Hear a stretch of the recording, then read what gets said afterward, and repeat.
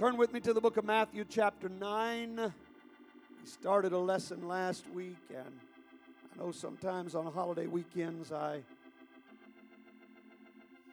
do something along that theme, but we're in the middle of we're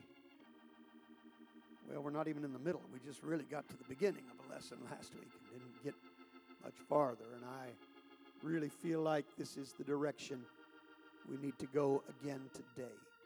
And so we're going back again to Matthew chapter 9, and we're going to start with verse number 27 and read just 3 verses of Scripture here, Matthew 9, verses 27 through 29. Matthew chapter 9. Amen. The Bible says, "And when Jesus departed thence, 2 blind men followed him, crying, and saying, Thou Son of David, have mercy on us. And when he was come into the house, the blind men came to him. And Jesus saith unto them, Believe ye that I am able to do this? And they said unto him, Yea, Lord. Then touched he their eyes, saying, According to your faith, be it unto you. According to your faith, be it unto you. Amen. And so today we're going into part 2 of this lesson that I've entitled The Elements of Faith. The Elements of Faith. Let's put our Bibles down and let's lift our hands and lift our voices. Let's ask the Lord to speak to us today. Let's ask Him to increase our faith. Can we do that? Can we pray that prayer today? Lord, increase my faith. Let's talk to the Lord together. Lord Jesus, we need you right now. God, I've got to have your help. I need your touch. I need you, God, in this place. We ask, oh Master, that you would hear us today. We ask that the will of the Holy Ghost could be accomplished. I ask for your strength. I ask for your guidance, for your anointing today. I pray, oh God, touch our hearts, touch our minds. Increase our faith today, Lord, through the preaching of your word. We praise you now. In Jesus' name. In Jesus' name. Let's worship him together, everyone. Let's praise the Lord.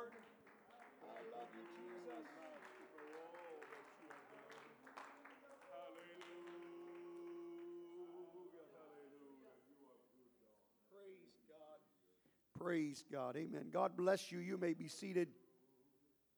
Now, I'm going to do a brief review here today. And as I said, we didn't get very far in this lesson last week. And we're going to see if we can make a little more progress today, Lord willing. And so let me just remind you of the few things we did talk about in last week's lesson. First of all, I started with the fact that any time that you are going to study a subject in the Bible, or we want to call it a Bible doctrine, and some people are afraid of that word doctrine. They don't like the word doctrine. I've met people who think doctrine is divisive. The word doctrine simply means teaching. That's what it means. And so teaching is only divisive if people are not willing to accept truth, as long as teaching is based upon truth. It doesn't divide those who love truth. It unites those who love truth. Amen. And so if we're going to build a Bible doctrine, a true doctrine, then the first thing we have to know is that true Bible doctrines are built precept upon precept, line upon line, here a little and there a little.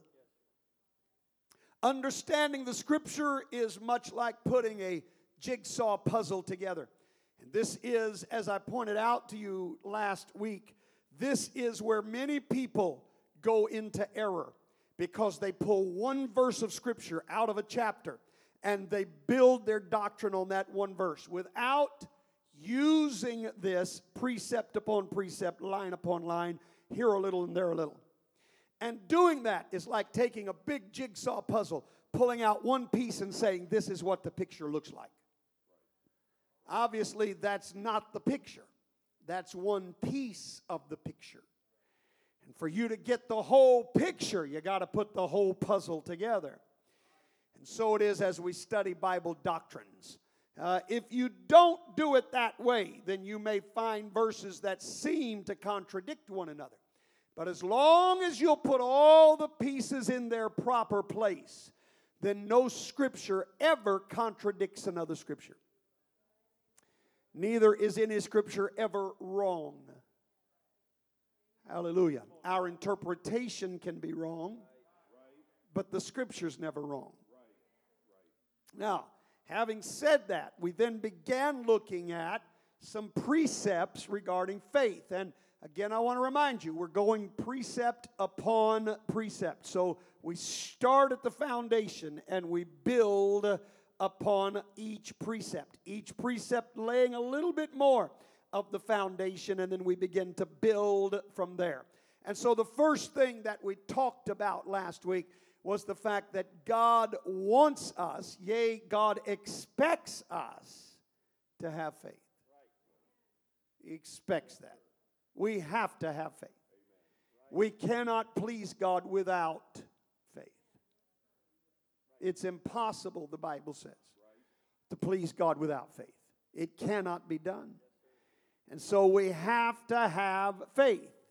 Praise God. Then, principle number 2 is that all things are possible with God. Everything is possible with this God that we serve. There's nothing too hard for Him. There's nothing too complicated for Him. There's nothing too difficult for Him. All things, everyone say all things. All things are possible with God. And then principle number 3, which was as far as we got last week, is that they are possible only if you can believe. Now, that doesn't take away from the possibility, but they're only going to happen if you believe. Jesus was very clear, and we read Scripture to you. And again, all of these things we laid out with Scriptures, as is my practice. And if you were not here, you can go back and listen to last week's lesson. But each of these principles were founded upon Scriptures. I gave you verses from the Word of God that show it's possible if you believe.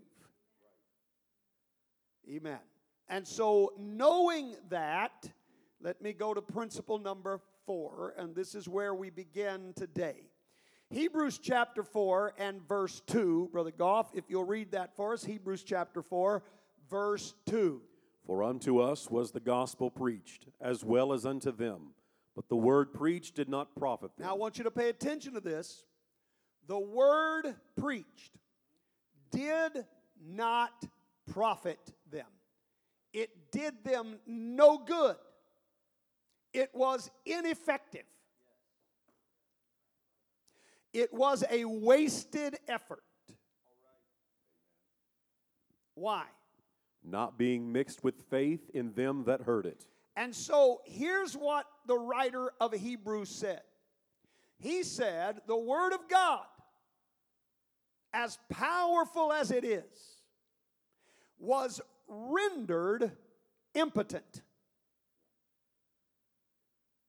It did not profit them at all, because there is something that's necessary to make the Word powerful. Are you with me today? There is what scientists call a catalyst. It's what makes the formula work. It is the ingredient that brings the formula to life.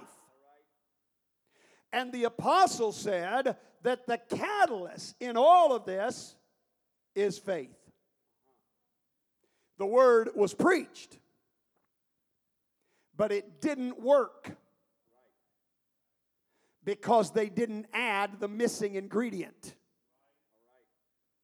They didn't have faith. Well, hallelujah. I'm here to tell you, principle number 4 is simply this. It is our faith that brings the answer. Our faith is the catalyst. Our faith is the active ingredient that makes everything else work. Now, I'm going to prove that to you from the Scripture. Let's go to some familiar passages of Scripture today, and I want to show you what it was that brought about the results. Luke chapter 8, verses 43 through 48.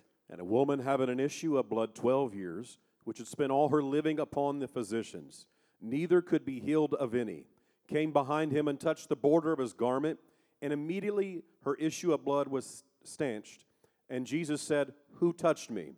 When all denied, Peter, they that were with him said, "Master, the multitude throng thee and press thee, and sayest thou, Who touched me?" And Jesus said, "Someone hath touched me, for I perceive that virtue is gone out of me." And when the woman that was not hid, she came trembling and falling down before him.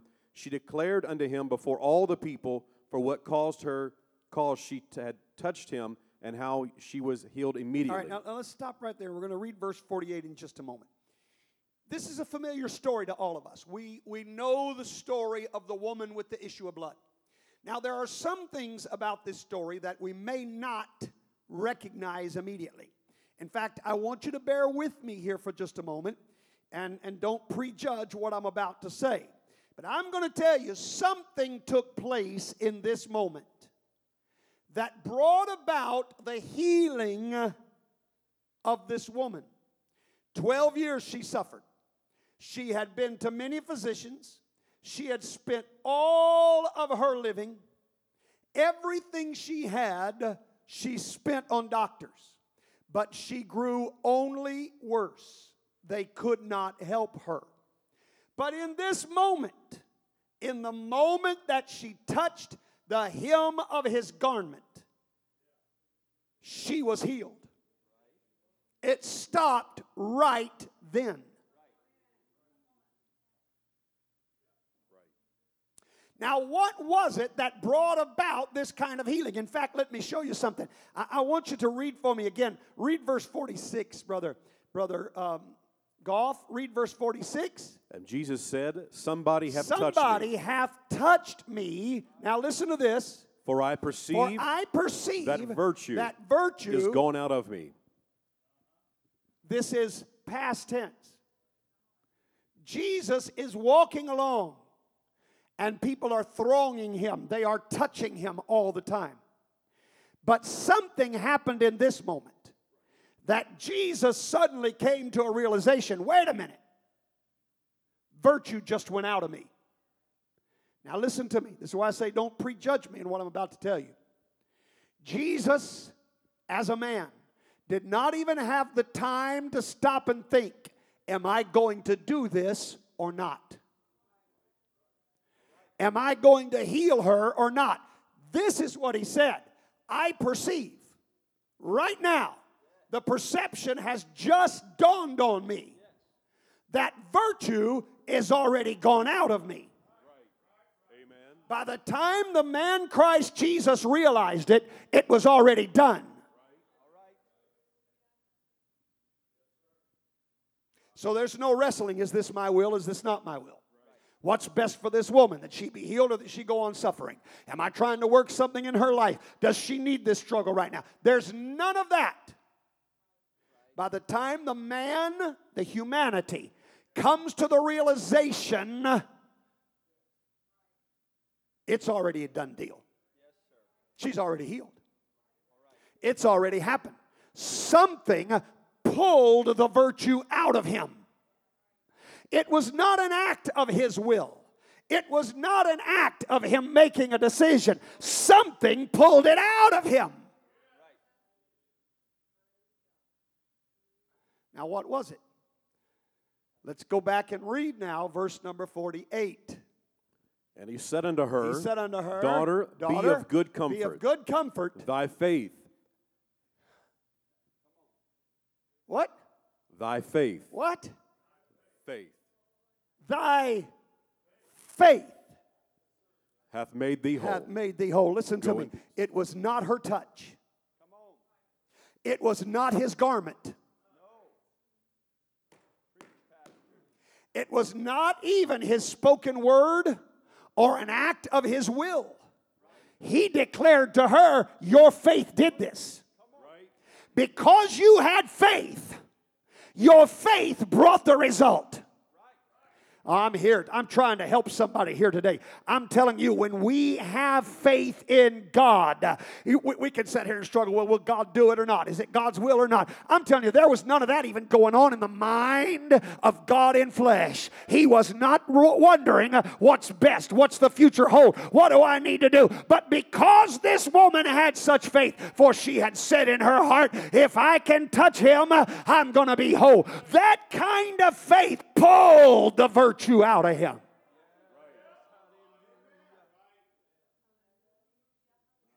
I'm here to tell you today, if you can have that kind of faith, it doesn't matter if you're touching him or a preacher's touching you, laying hands on you, anointing you with oil, or what's happening, or just the word of God's going forth, or you're just having a prayer meeting at home.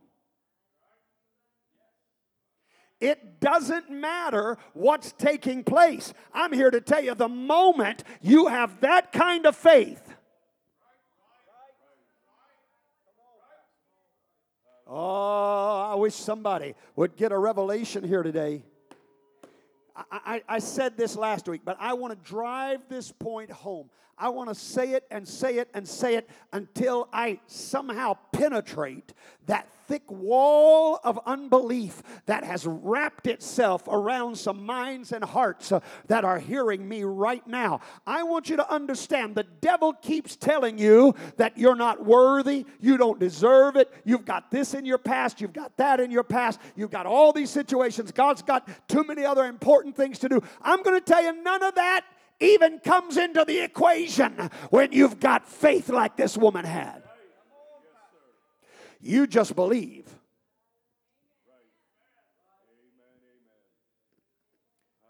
I've seen people walk in. We talked about this last week. I've seen people walk in off the street that had no intention of living for God. But in that moment, they had faith. And God honored that faith. Whether it was healing of their body, performing a miracle for them. I've even watched people come in that knew nothing about God and nothing about the Holy Ghost. And the first time they hit the altar, God fills them with the Holy Ghost. How does that happen? When other people pray and pray and pray and pray and pray, like I did. It took me months to receive the Holy Ghost. So I'm not pointing a finger at anybody else. I'm telling you me. It took me months. But I've watched others just walk in. Some of them don't even make it to the altar. They come in the first time and they sit down in their pew. And while the Spirit of God's moving, they lift their hands and God fills them with the Holy Ghost just like that. Now look, God is no respecter of persons. God doesn't pick and choose and say, I'll do it for this one, but not this one.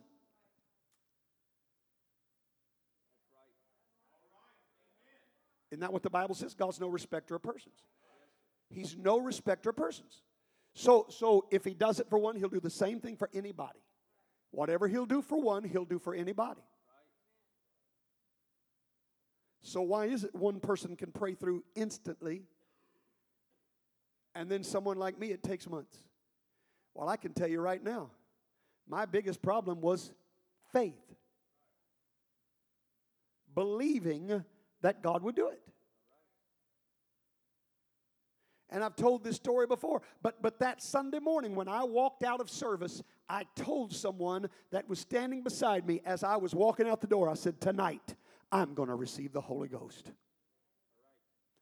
I had faith. Something happened. And I'm going to tell you, in that moment, when I developed that kind of faith, I came back that night, and guess what? After months of seeking the Holy Ghost, God filled me. Now, what was the difference in that night and all the other nights in previous months? I'll tell you the difference. I had faith that night. And there's something about faith that moves the heart of God. I'm here to tell you, God loves it when somebody will just step out and say, Lord, I believe you. I know I don't deserve it. I know I'm not worthy of it. I just believe you said you'd do it, and you can't lie.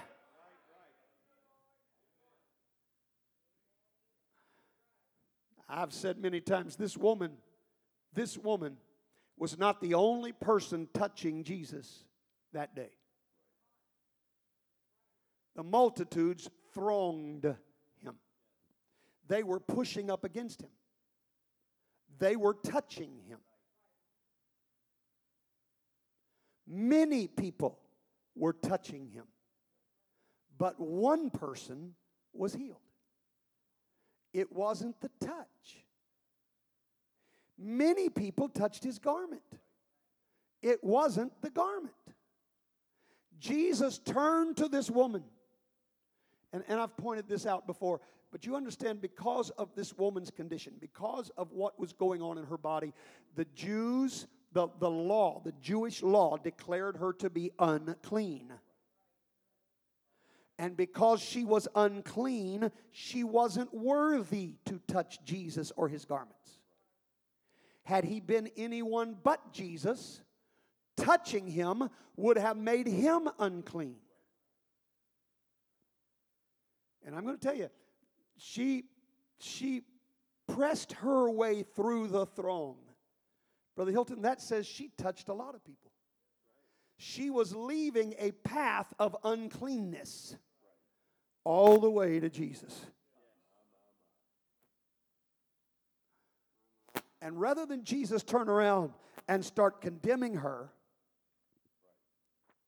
and correcting her, don't you see what you've done, woman? Don't you see?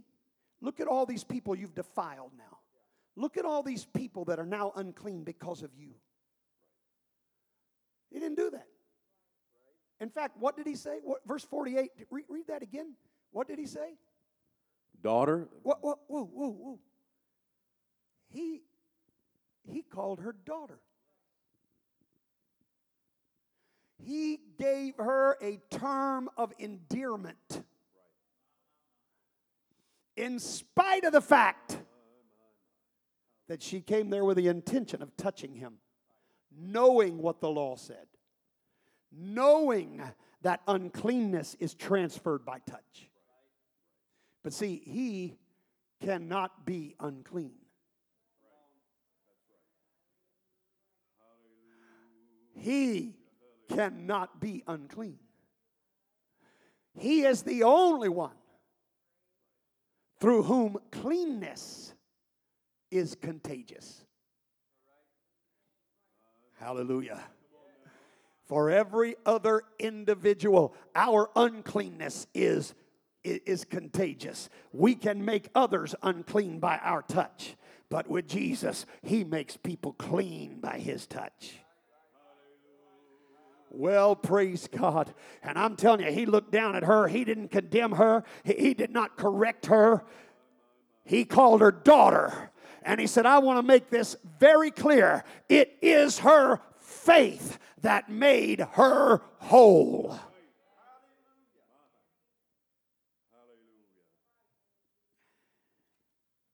Well, that's why she was hiding. That's why verse 47 says that she came trembling before him. She was scared. She knew what she'd done. And she was fully expecting the Lord to let her have it. Now, if you think he never did that to anybody, you need to go back and read the Gospels again. Because there were times he called people snakes, tombs, hypocrites. Hello? He did. In fact, he even called one woman a dog. So don't think he never did that to anybody. And maybe, just maybe, she'd heard some of those stories. Maybe she'd been around when he let some of those Pharisees and scribes have it. And she was afraid. When I touch him, my uncleanness is going to pass on to everything I touch. But this much I know. Once I touch him, everything's going to be all right. And it's worth whatever risk if I can just touch him. She never expected him to speak to her. I'm telling you, based on the way this story is written, she had hoped that she could just kind of hide herself in the crowd, reach up, touch. She believed with all of her heart the moment she touched him, she's going to be all right. And then she wants to just fade away into the crowd again and never to be heard from. She hoped she could do all this in secret, but Jesus didn't let it go in secret. Not because he was upset, but because he was well pleased. He wanted us to understand, saints of God, I don't care what your situation is. If you can somehow press your way through the throng of unbelief that is clouding your mind today and reach out to him and touch him, not with your fingers, but with your faith. I don't care how long the situation's been going on. For her, it had been 12 years. For others, it had been their lifetime.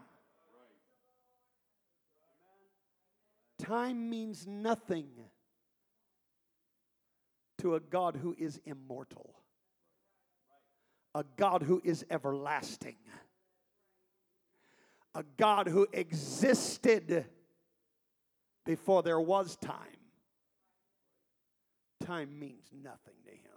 He doesn't care how long you've been in this situation. He doesn't care. He can change it in an instant.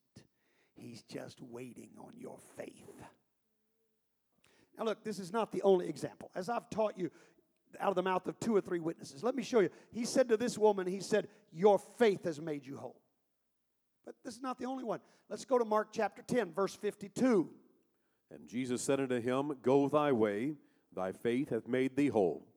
And immediately he received his sight and followed Jesus in the way. Brother Hilton did a tremendous job of preaching last Sunday night about Bartimaeus, the son of Timaeus. Amen. This man who was blind. And I want to tell you, there was something about it that this man also received his miracle. What was it that brought about the miracle? Jesus said, Go thy way, thy faith is what made you whole. As Brother Hilton preached last week, we saw that faith demonstrated. This man was clothed with beggar's garments, but when he got up to go to Jesus, he threw the beggar's garments away. He said, I'm not going to need that anymore.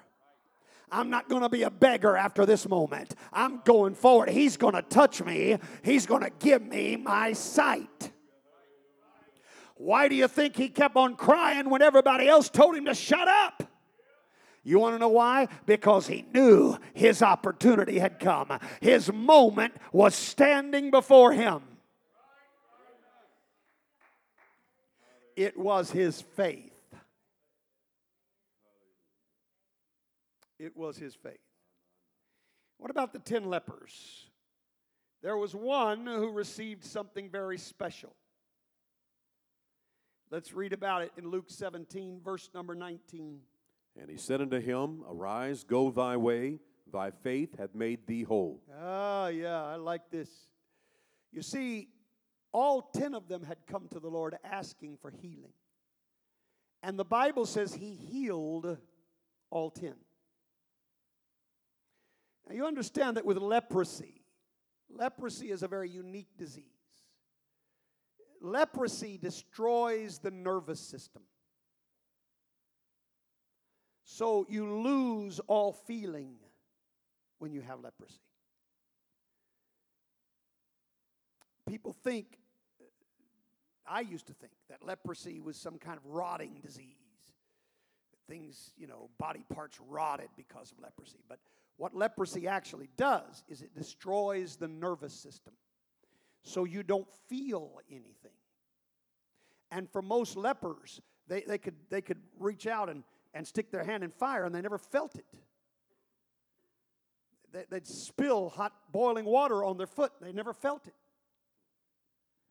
They would maybe puncture a foot or a hand somehow, and then it would become infected, but they never felt it. And the infection would start to cause the flesh to rot away. Sometimes they would be in places, and animals and varmints and bugs would get in and start eating away flesh, and they didn't feel it. They didn't know it was happening because leprosy had destroyed their nervous system. And so they didn't feel any of that. And so for most lepers, there were open wounds and missing limbs.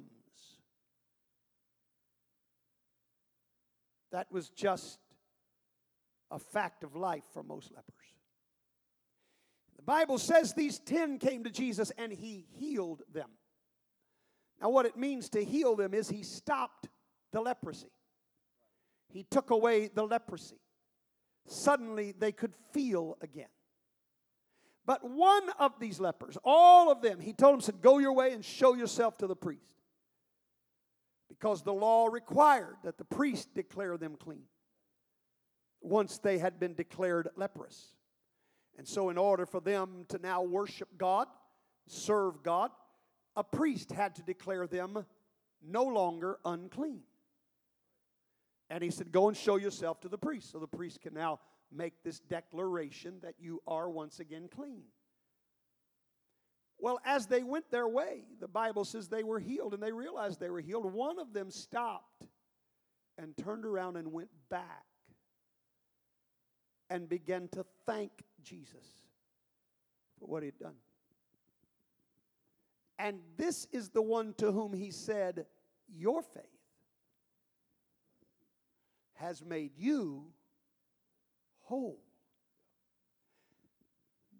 10 were healed, but one was made whole. Do you understand what that means?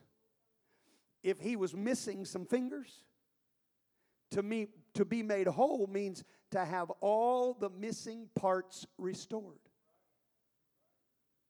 So if some of those 9 who were on their way to the priest had come there on crutches, they went away on crutches.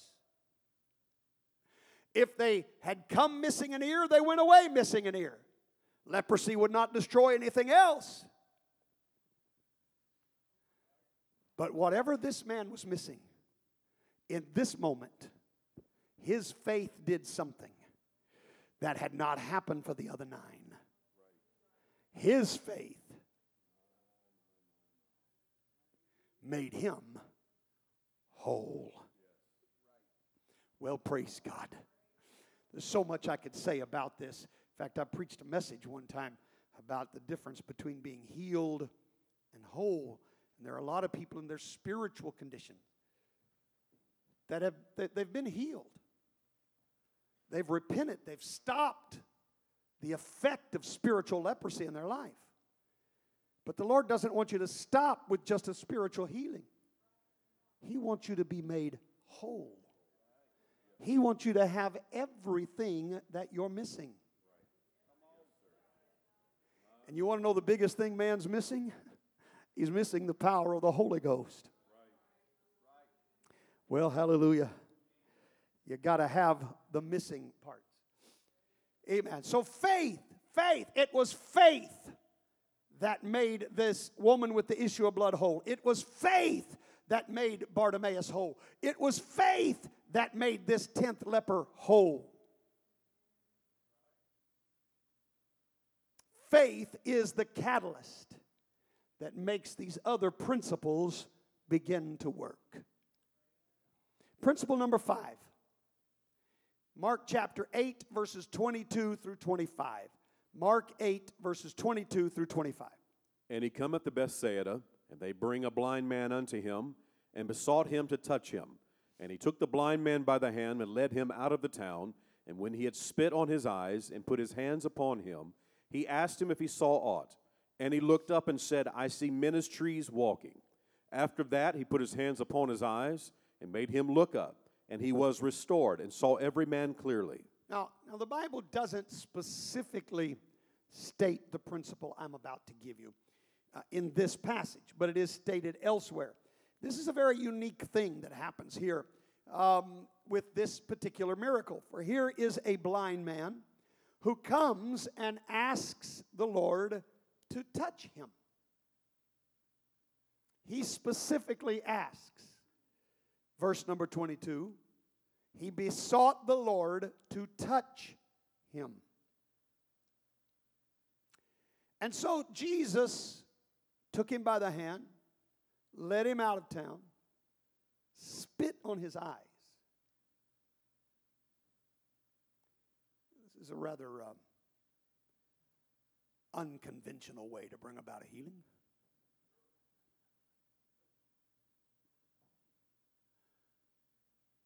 In fact, most of us would have decided to change churches right then.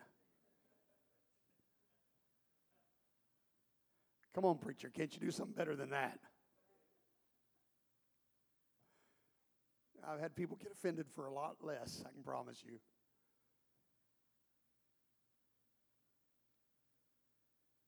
I won't get into the stories, but anyhow, yeah, I've had people get offended for a whole lot less. But Jesus spit in his eyes, and then he touched him. And he said, tell me, can you see? And the man said, I see men as trees. Now, I want to tell you, if I'm a blind man and I can't see anything at all, and suddenly I see forms and shapes, there's no clarity there, but at least I'm seeing something. That's a whole lot better off than I was. Hello? There was a tremendous improvement. But Jesus was not satisfied with the improvement. And so he put his hands again on his eyes and made him look up. And he was restored and saw every man clearly. Now, first of all, it does appear to me, and this is kind of irrelevant, but it does appear to me that evidently this man had not been born blind. Now, why do I say that? Well, first thing is because he knew what trees look like. Second thing is the Bible says that he was restored.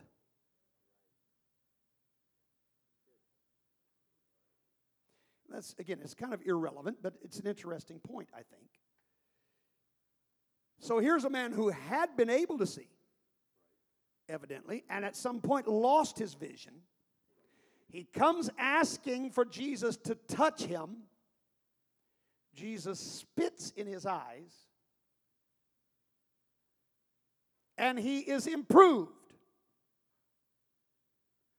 Jesus then lays hands on him, and he's restored. Now, why didn't the first touch do the job? Was there a problem with Jesus' power? Was it that Jesus was maybe he hadn't prayed that day and he was a little carnal? Well, of course not.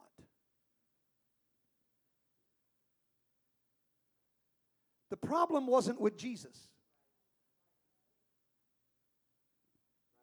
Is anybody with me today? Now, this is just Bible teaching. I'm not expecting you to run the aisles, but an amen once in a while would help. So there's not a problem with Jesus. His power is not weakened. And yet, the full miracle does not take place instantly. Why? Well, this is why I say this principle, which I haven't given you yet, principle number 5.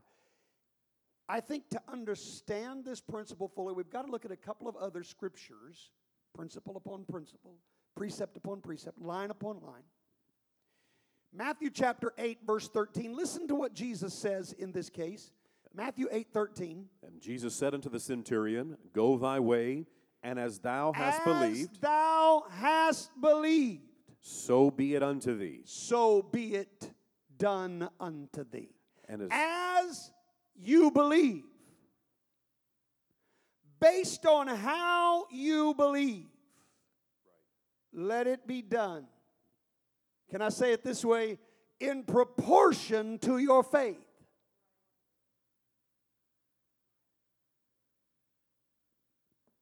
And what happened? And his servant was healed in the selfsame hour. His servant was healed in the selfsame hour. Now, let's, again, out of the mouth of 2 or 3 witnesses, let's get another one. Matthew 9:29. This was in our text. Let me show you what he said. Matthew 9:29. Then touched he their eyes, Then touched he their eyes, saying, According to your faith, according to your faith. be it unto you. Remember this, when we read our text, and last week we talked about it. In this particular instance, these blind men came into the house where Jesus was, and he asked them a very unique question.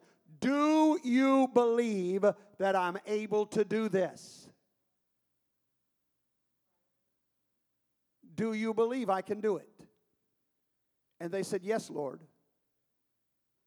And so it was in response to them answering a question. Now, again, he didn't ask the woman with the issue of blood, do you believe this? He didn't ask the leper, do you believe this? He didn't ask Bartimaeus, do you believe this? But these blind men, he specifically asked them. They had come there for healing. And yet he specifically asked them, do you believe I can do this? And they said, oh yes, Lord, we believe it. And his response was, according to or based on your faith, be it unto you. As I said a while ago, in proportion to your faith. So principle number 5 is simply this. How much we receive is directly proportionate to how much we believe.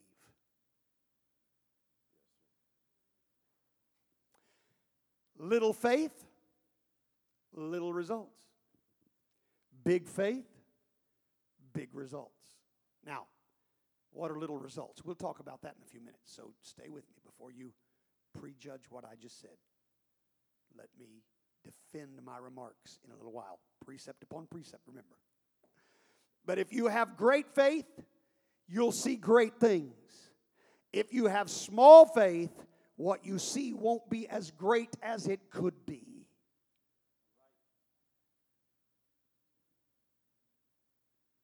All right?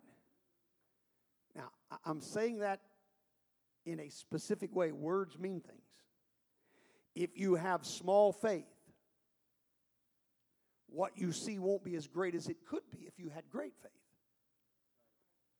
But I'm here to tell you, and I'm going to prove it in a few minutes, you can still see great things happen, even with small faith.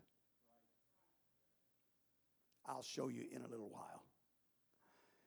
But I do want you to understand, saints of God, that God looks at the measure of our faith. He looks at the amount of our faith. And He grants us based on how much we're willing to believe for. Now, here's what I believe took place. This is my opinion, but this is what I believe took place with that blind man. The blind man came to Jesus and said, I want you to touch me so I can see. And Jesus took him out of the city and spit in his eyes. And when he opened his eyes, he said, I see men as trees. Now, that's a big step from total blindness. Why didn't he see perfectly well? Not because Jesus' power was weak, but I believe, based on these other scriptures, this man's faith was weak. Now, that's still a pretty good miracle, if you ask me. From blindness to seeing men as trees is still a pretty good miracle. But I want to tell you, here's what I believe also happened. Something snapped in the mind of that man. If he can take me from blindness to seeing men as trees, it's not that much more to take me from seeing men as trees to seeing men as men. If I've only got this much faith, but that's how far he took me. With that much faith, all I got to do is use that much faith again, and he'll add to it, and it'll all be done. See, we don't do that. We come down, we get prayer. We think, I'm feeling a little bit better. Well, but I don't feel well. So evidently he didn't heal me. I've seen people do that with receiving the Holy Ghost.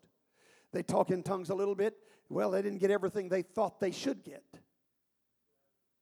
So they don't think they got anything at all. Now, are you really going to tell me this blind man who couldn't see anything, but is now seeing men as trees, didn't get anything at all? Just because he didn't get everything he wanted in that moment doesn't mean he didn't get anything. Are you hearing me?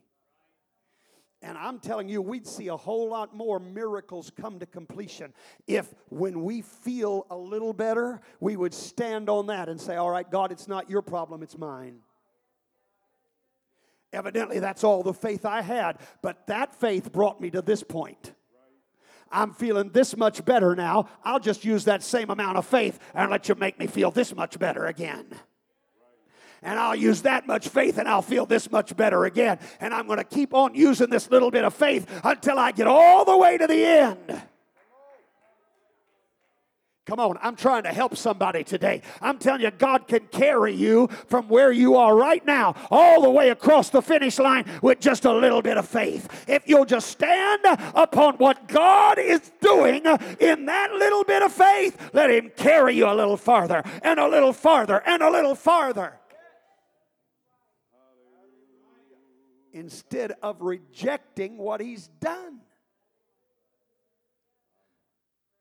Instead of letting the devil convince you that nothing happened. Well, stand in the faith that you have. Thank God for the progress that you've seen. Quit letting the devil steal from you the victories God gives based on your faith. You know, last week we closed out with a time of prayer asking God, help my unbelief. Anybody remember that? That's the way we prayed to close out the service last week. Help my unbelief. So if we're admitting there's unbelief there, then we've got to admit, all right, I've got some faith. It's not as much faith as I need to have, but there's still some faith. And if a little bit of faith can bring a man from being blind to seeing men as trees, then my little bit of faith can move me closer to the goal I'm seeking for. Oh, hallelujah. Well, praise God. Come on, saints of God. I'm telling you, the devil does this. He plays with our minds over and over. How many things have we watched God do over the last few months? How many people have we seen God touch? And yet the devil tries to steal it away from us because we look around at some situation or circumstance and say, well, it's not this, and it's not this, and we didn't do this, and this didn't happen. And so evidently God didn't do anything. No, God did a lot. But He's responding to the amount of faith we have. Now let's stand in what we've been given and use that same amount of faith to take us even farther.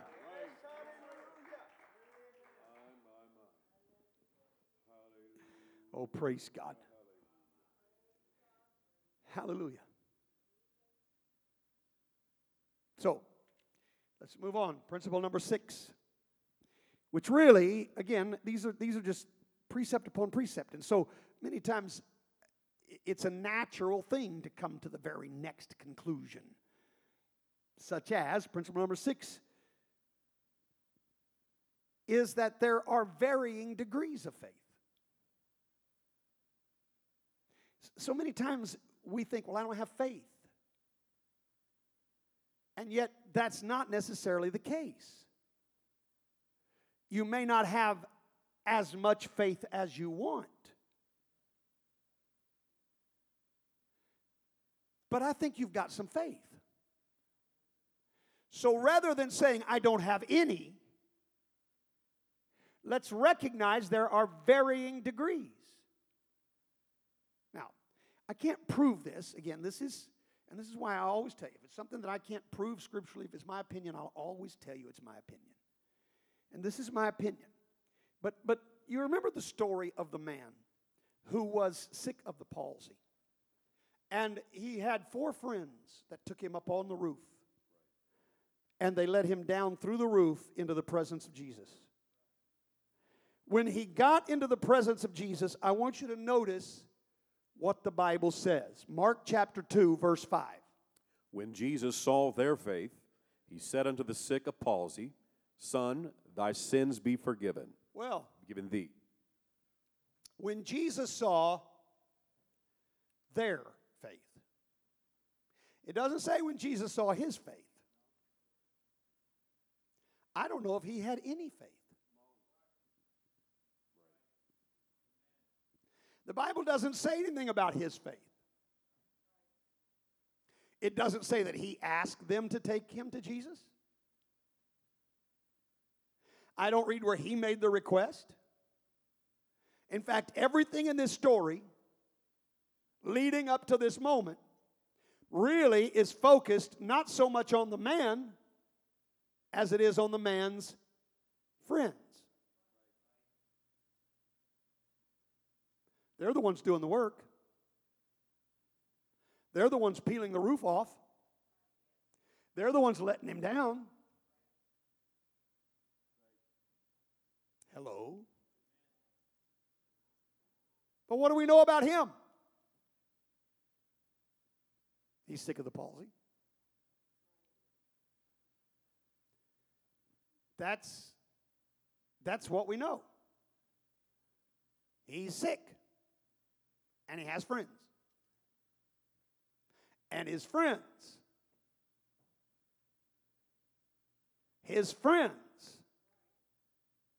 decided that they would take him. In fact, get your Bible, Brother Goff, because just in case you've got a question about whether I'm really telling this story accurately, go to Mark chapter 2.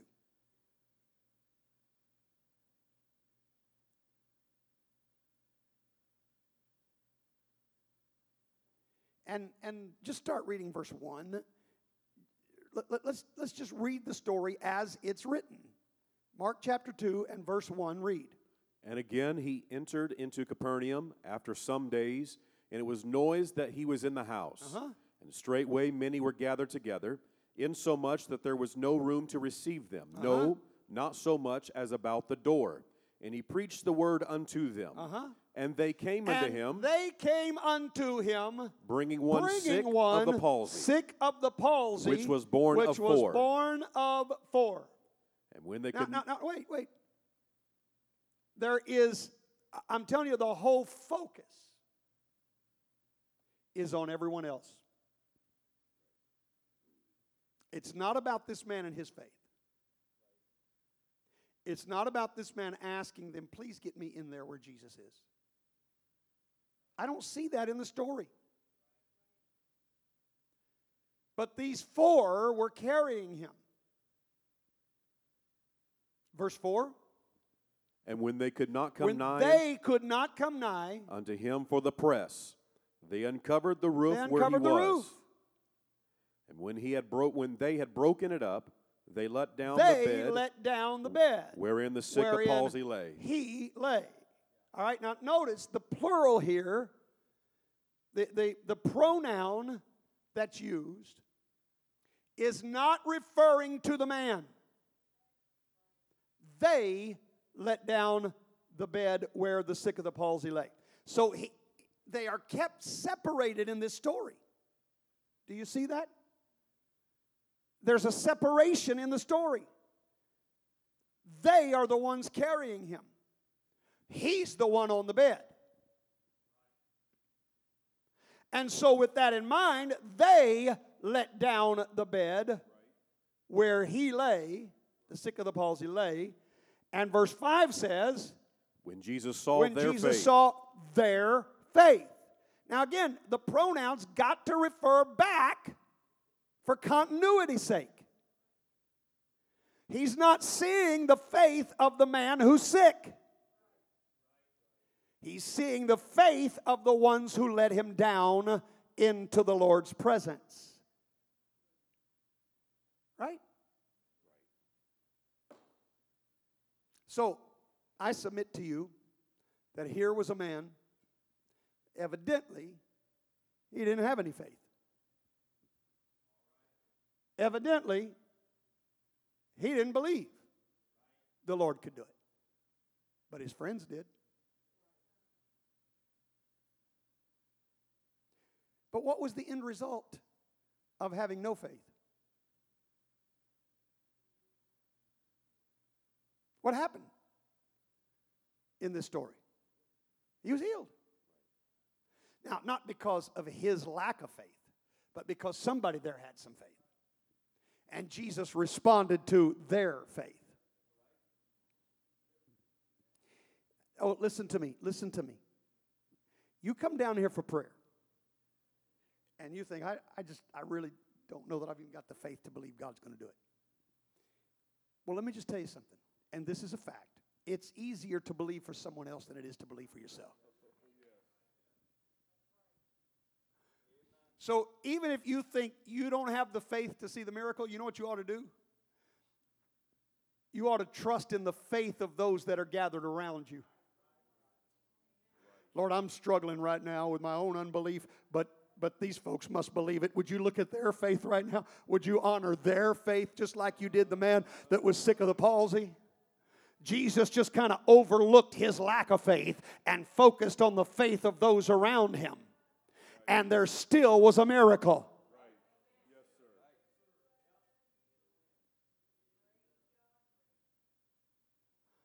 All right, so first of all, the first degree of faith is no faith. To have no faith, which was, from what it appears to me, the condition of this particular man. The next degree of faith is Mark chapter 9, verse 24. And straightway the father of the child cried out and said with tears, Lord, I believe.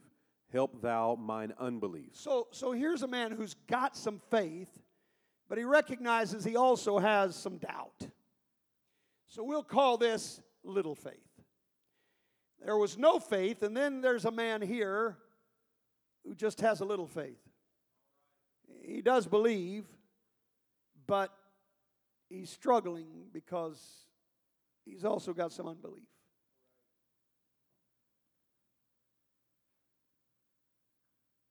But what was the end result of this story?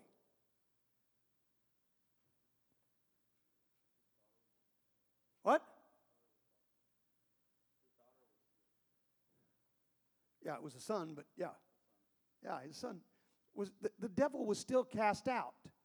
The man only had a little faith, but the devil was still cast out. Oh, I want somebody to understand. The enemy wants you so focused on your unbelief that it clouds your mind to the point that what little faith you do have gets drained completely. But if you could ever wake up and realize, and I know, in fact, I went back recently and listened again. My pastor, when he preached here some 25 years ago, And he made the statement, said, I hate that song, faith, faith, faith, just a little bit of faith. He said, I hate that song. And I understand what he's saying because he was a man of great faith. But I am here to tell you that there really is some truth to that song. You don't need a whole lot. You don't have to have. Now, his point was, if we're not careful, we'll just live our lives with just a little bit of faith. And that's not what God wants. He wants our faith to increase. So I understand exactly what he's saying. But I'm just telling you, the words of the song really are accurate. That you don't have to have a lot of faith to see God do things. You just have to use the faith that you have. Read for me Matthew 17, verse 20. Let me prove this to you. And Jesus said unto them, because of your unbelief, for verily I say unto you, if ye have faith you have faith as a grain of mustard seed, ye shall say unto this mountain, remove hence to yonder place, and it shall be removed, and nothing shall be impossible unto you. Nothing shall be impossible unto you. Nothing shall be impossible to you if you have faith as a grain of mustard seed. Now, I don't know if you've ever seen the grains of mustard seed to which Jesus refers.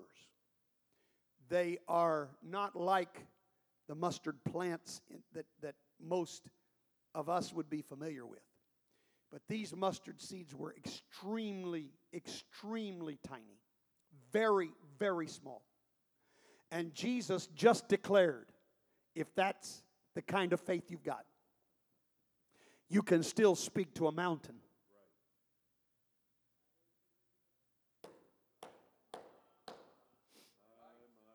Now, I know this sounds funny. I can't read that scripture without thinking of, and last week I told a story that I've told many times, exceeding abundantly above. That's not the only time that God has performed miracles for us. That's not the only time that God has come through and shown us His glory. There was a situation with my middle daughter. My wife was expecting my middle daughter, and we had been teaching school for Elder McLean in Houston. We'd been with him for 2 years, and then I was elected pastor at a church some 5 hours away, and they were ready for me to get there. But my wife was still expecting, and we were getting down to the wire. I mean, we're talking, it was the 1st of August, first part of August, and Elder McLean had to have somebody else running the school. We were leaving. We were living in the apartment they had built for someone who would be working at the school, and we had it still occupied. We needed to get on to the church where we were pastoring, and we needed to get out of the place we were in. Everybody's with me? And yet there just didn't seem to be any progress. This child just didn't seem to want to come. And so I was talking to my brother-in-law. Lesson learned.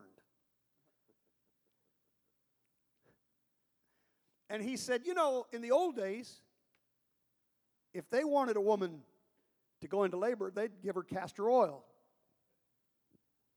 And some of you have no idea what that is. And if you don't know, you just should say, thank God. And don't decide you want to try it. But he convinced us that if she would just take some castor oil, that baby would be born. And so she did. And lo and behold, she's having contractions every few minutes. I mean, it looks like baby's coming. And she called her mama, who lived, I don't know, 6 hours away or so. And things were a lot different back in those days, you got to understand. And mama got on a Greyhound bus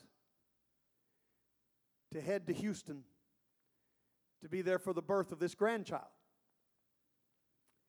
Now, there weren't cell phones back in those days, and traveling by Greyhound bus is not the greatest method of travel.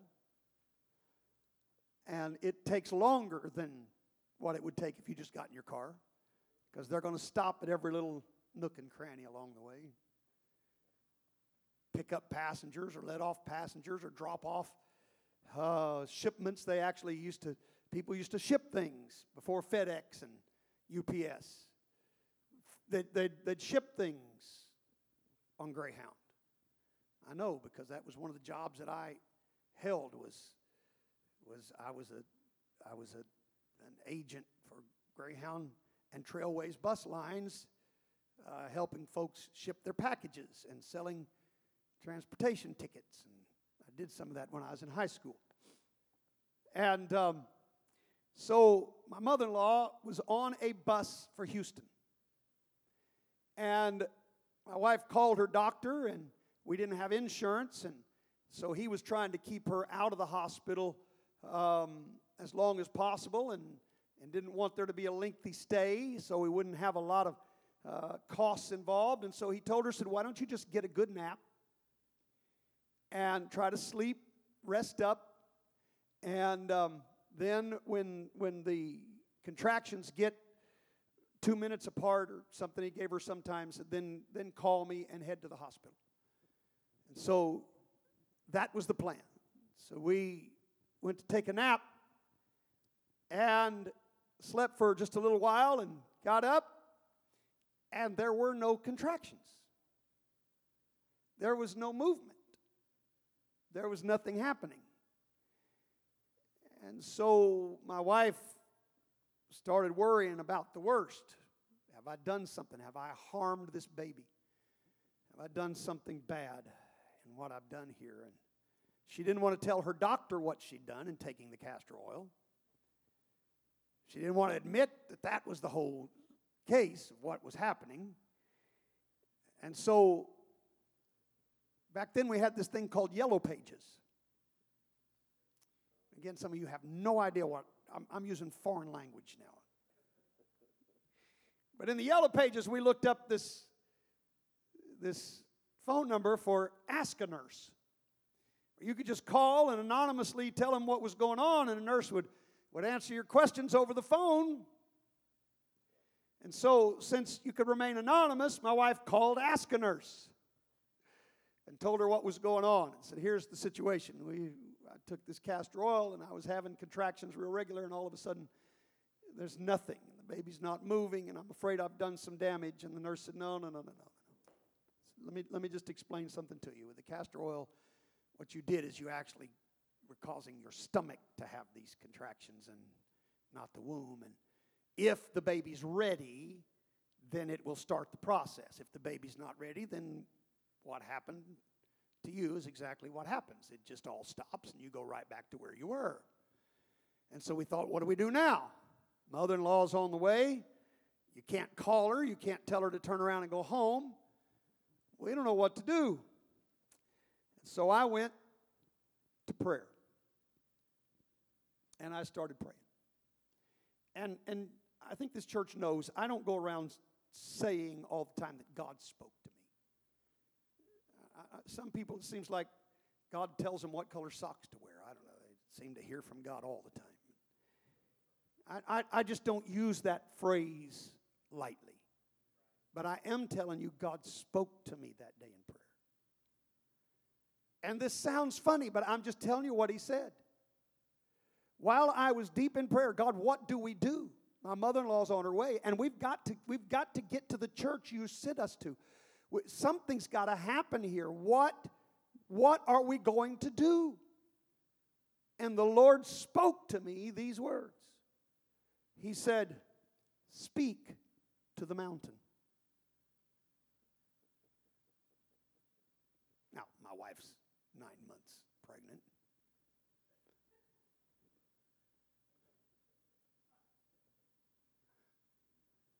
Some of you are getting the picture.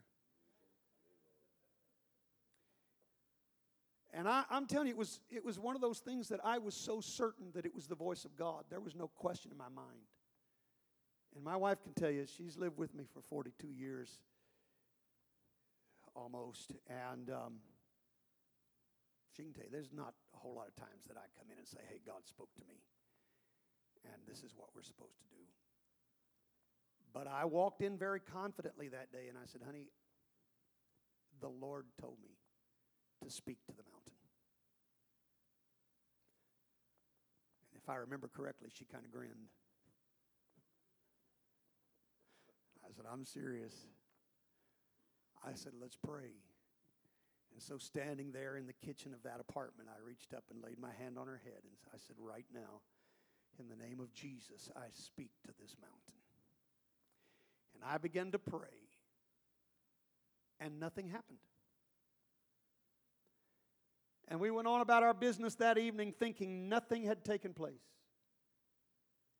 And that night we went to bed. 7 o'clock the next morning, my wife woke up and said, my water broke. Let's head to the hospital. I'm here to tell you that just a little bit of faith, and God moved a mountain. He took care of a situation. Mother-in-law got there in time for the baby to be born. Everything was fine. It all worked out perfectly. But it's because I spoke to the mountain in a moment of faith. I'm here to tell you, saints of God, I'm here to tell you that just a little bit of faith, if you'll quit focusing on your doubts, quit focusing on your unbeliefs, quit letting the devil fill your head with negativity. Well, praise God.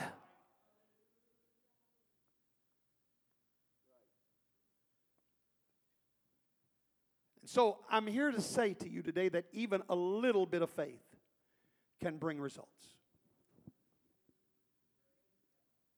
Mark chapter 11, verse 23. Read.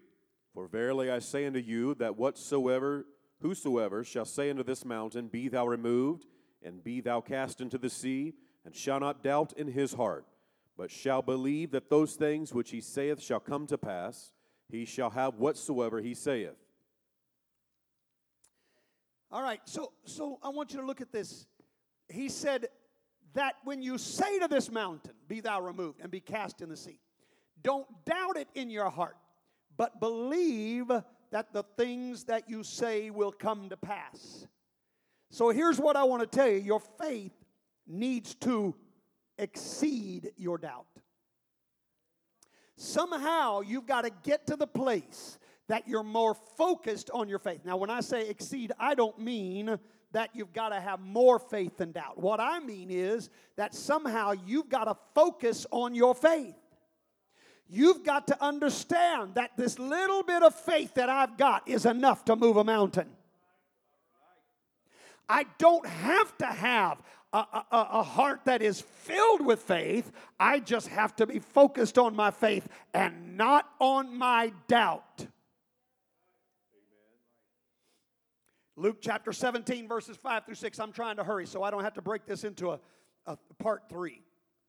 And the apostles said unto the Lord, increase our faith. Now look, this is their request. Lord, increase our faith. Increase our faith. But listen to what he said in response. And the Lord said, if ye had faith as a grain of mustard seed, faith as a grain of mustard seed, you may say unto the sycamine tree, be thou plucked up by the root, and be thou planted in the sea, and it should obey you. And it should obey you. Here's what I'm telling you. Rather than asking for more faith, Jesus said, just use what you've got. You don't have to have more faith. Listen to me. Faith is like a muscle. The more you use it, the bigger it gets. And just praying, God, build my faith, build my faith, build my faith. No. What you got to do is you got to start using the faith you've got. You got to start focusing on the fact that you do believe God. Throw out the doubt. Forget about the doubt. When it starts plaguing your mind, don't let it control your thoughts. Understand that what faith you've got is enough. I want everyone to say, my faith is enough. I want everyone to say, my faith is enough. Now, if only I could get you to believe it as easily as I get you to say it. Your faith is enough. And listen to me. This is why Jesus, when they said increase our faith, that's their request. Increase our faith. Increase our faith. Jesus didn't say, okay, let me tell you what we're going to do to increase it. He just said, use what you got. If all you've got is like a grain of mustard seed, use that. Because if you use that, you know what's going to happen as a result? What was their request? Increase our faith. So he said, if you use what you've got, you will increase your faith. Oh, hallelujah. Hallelujah, hallelujah, hallelujah. Praise God. Listen, I'm telling you, they had faith. Let me prove it to you. Let's go to Matthew chapter 8, verses 24 to 26. And behold, there arose a great tempest in the sea, insomuch that the ship was covered with the waves, but he was asleep. And his disciples came to him and awoke him, saying, Lord, save us, we perish. And he said unto them, why are ye fearful? Now listen, we often take this as a rebuke. But in light of what I've been telling you, I want you to rethink the way this is stated. Why are you fearful, O ye of little faith? O ye of little faith? What is there? He didn't say, O ye of no faith. What is there to be afraid of when you've got a little faith? Why are you worried about the storm when you've got a little faith? A little faith can move mountains. A little faith can pluck up trees. A little faith could have stopped this storm.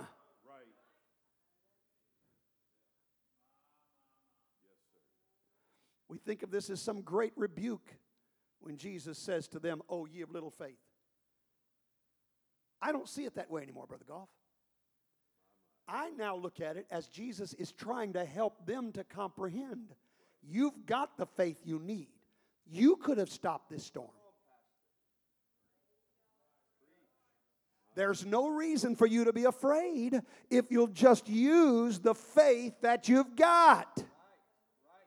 Oh, is anybody hearing this preacher this morning?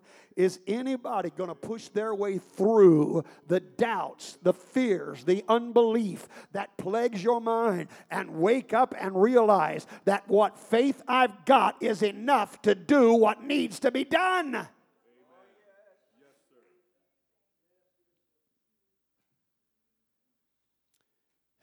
And so there is no faith, there is little faith, and then there is great faith. Let's talk about great faith. Matthew 15, verses 21 to 28. Then Jesus went thence and departed into the coast of Tyre and Sidon. And behold, a woman of Canaan came out of the same coast, and cried unto him, saying, Have mercy on me, O Lord, thou son of David. My daughter is grievously vexed with the devil. But he answered her not a word. And his disciples came and besought him, saying, Send her away, for she crieth after us.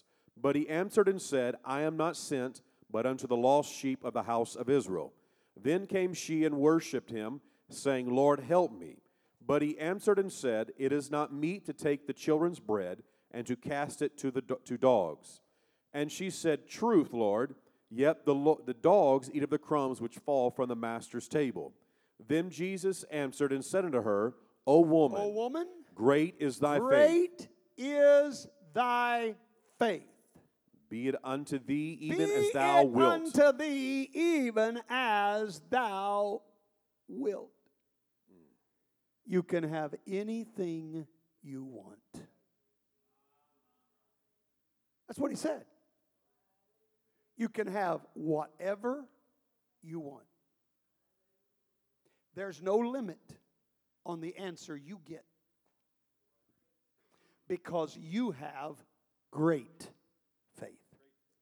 Now, I won't take time to go through all the obstacles, but I will tell you this. I will tell you this. One thing that I see in this woman is persistence. The disciples turned her away. She kept asking. Jesus ignored her. She kept asking. Jesus said, I'm only come for the Jews. She kept asking. Jesus called her a dog. She kept asking. And Jesus looked at her and said, great is your faith. Can I tell you that great faith is equal, amen, to persistence? This is what God sees as great faith. Now, I've heard people say, if you keep asking, that means you don't believe. That's not what I see in the Scripture. The fact that she kept asking is why Jesus said, you got great faith. Because you see, here's the way I see it. When you keep asking, you know He's the one that can answer. He's the one that's got the power. He's the one that's able to do it. Oh, come on, somebody. I'm telling you, when you keep asking, you say, God, I'm not letting you go because I know You're the only one that can turn this around for me. I'm not going to stop asking because I know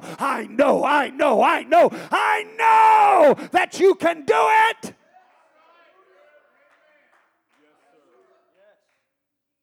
The others may have turned me aside, but I know You can do it. You may have ignored me, but I know You can do it.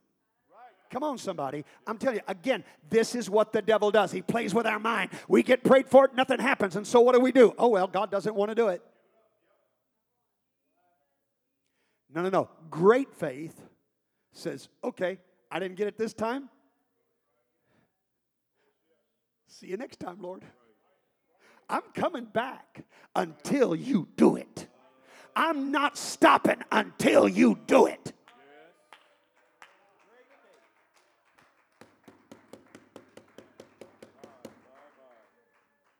Luke 18, I've got to hurry. Luke 18, verses 1 to 8. And He spake a parable unto them to this end, that men ought always to pray Now and not to faint. He spoke this parable for the very reason, to this end, that men would keep on praying and not what? Faint. Not faint. In other words, don't get tired. Don't give up. Don't quit. Right. Amen. Now, He spoke this parable so men would keep praying. Don't read this wrong, that men ought always to pray. He's not just saying that you need a consistent prayer life. That's not what He's saying because of the story He told. Let's read the story. Saying, there was in a city a judge which feared not God, neither regarded man. And there was a widow in that city, and she came unto him, saying, Avenge me of mine adversary. Yeah. And he would not for a while. But But afterward he said within himself, Though I fear not God, no regard man. Yeah. Yet because this widow troubleth me, I will avenge her. I will avenge her. Lest by her continual coming she weary me. And the Lord said, Hear what the unjust and the Lord judge said, Listen up, guys. And shall not God avenge His own elect? Shall not God avenge His own elect, which cry day and night though He bear long with them. Though He bear long with them. I tell you that He will avenge them speedily. He will avenge them speedily. Nevertheless, when the Son of Man cometh, shall He find faith on the earth. Now look, He started this parable and gave it, Luke said, for the very reason He doesn't want you to stop asking. He does not want you to quit asking. You ask and you ask and you ask and you ask. My. Yes, sir. You don't get it today, you ask again. You don't get it in this service, you ask again. You don't stop asking just because you don't get the answer. You keep asking. You keep asking. You keep asking. He said, even when the judge had no fear of God or man, you be persistent enough and you'll get what you want. Now he's saying if there's an ungodly, unjust judge that will honor persistence, what do you think the judge of all mankind, the great and true and honest and fair judge, is going to do when His people start praying and they pray and they pray and they pray and they pray? Come on, saints. Are we satisfied with the revival God's given us, or are we going to ask again? Are we going to ask again and again and again and again? Are you satisfied with the people God saved? Are you satisfied with the lost loved ones that have come in? Are you satisfied with the miracle you got? Or are we going to ask again and again and again and again and again? Are you satisfied with the level of miracle you've received? Or are you going to ask again and again and again and again? That's what God's looking for. When the Son of Man comes, can He find that kind of faith? People just keep asking. They keep asking. They keep asking. All right, my time is passed up. Passed up. Let me just try real quick. Because I'm not done. I'm not done. I've got, Lord have mercy, I've still got almost 3 pages of notes. I can't do it. We're just going to have to do a part 3. And I didn't even finish all the degrees of faith. We still got another degree of faith. We're going to go beyond great faith. There is something higher than even great faith. Well, praise God. But I'm going to tell you, it doesn't matter which one of these degrees we've talked about. Everybody got an answer. There is nobody that was turned away.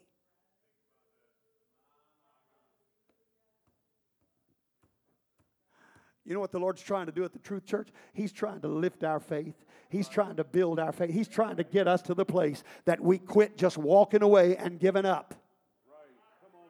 He wants us to be back again tonight saying, all right, God, it didn't happen this morning, but we're not giving up. We're looking forward tonight. He wants us to come back here Tuesday night and say, all right, God, didn't happen Sunday night, but we're going to be back asking again. We're not giving up, God. We know. We know what you said, and we know what you're able to do, and we are not going to stop.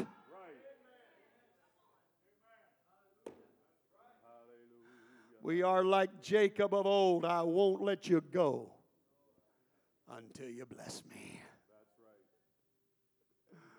You're just going to have to put up with me till that blessing comes. Let's stand. Hallelujah. Let's lift our hands and talk to the Lord.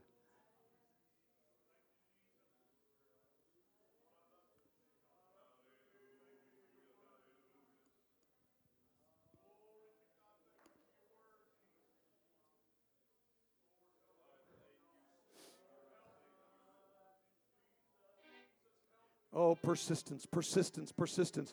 God's looking for that kind of persistent faith. Bible said, which of you shall have a friend? You go to him at midnight and you say, I need some bread. And he said, don't bother me. We're already in bed.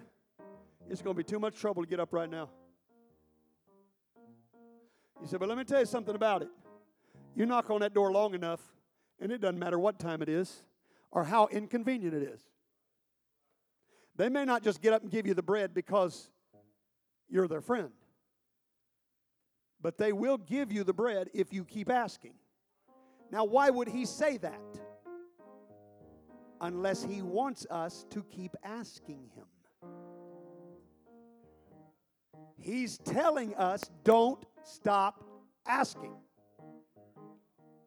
Well, what if it's not God's will? Well, I'm going to tell you this. You keep asking until God specifically says it's not my will. If you haven't heard him say no, then you keep asking. You don't come up with, well, it must be no because it didn't happen. That's what the devil wants you to do. But you don't just make up a no. God wants you to ask and ask and ask and ask and ask. If it's no, he'll tell you no. But until then, you keep asking. You keep asking and you keep asking and you keep asking. You keep presenting that need to him, and I'm telling you, you will get your answer. Ask, and it shall be given unto you. Seek, and ye shall find. Knock, and it shall be opened unto you. For everyone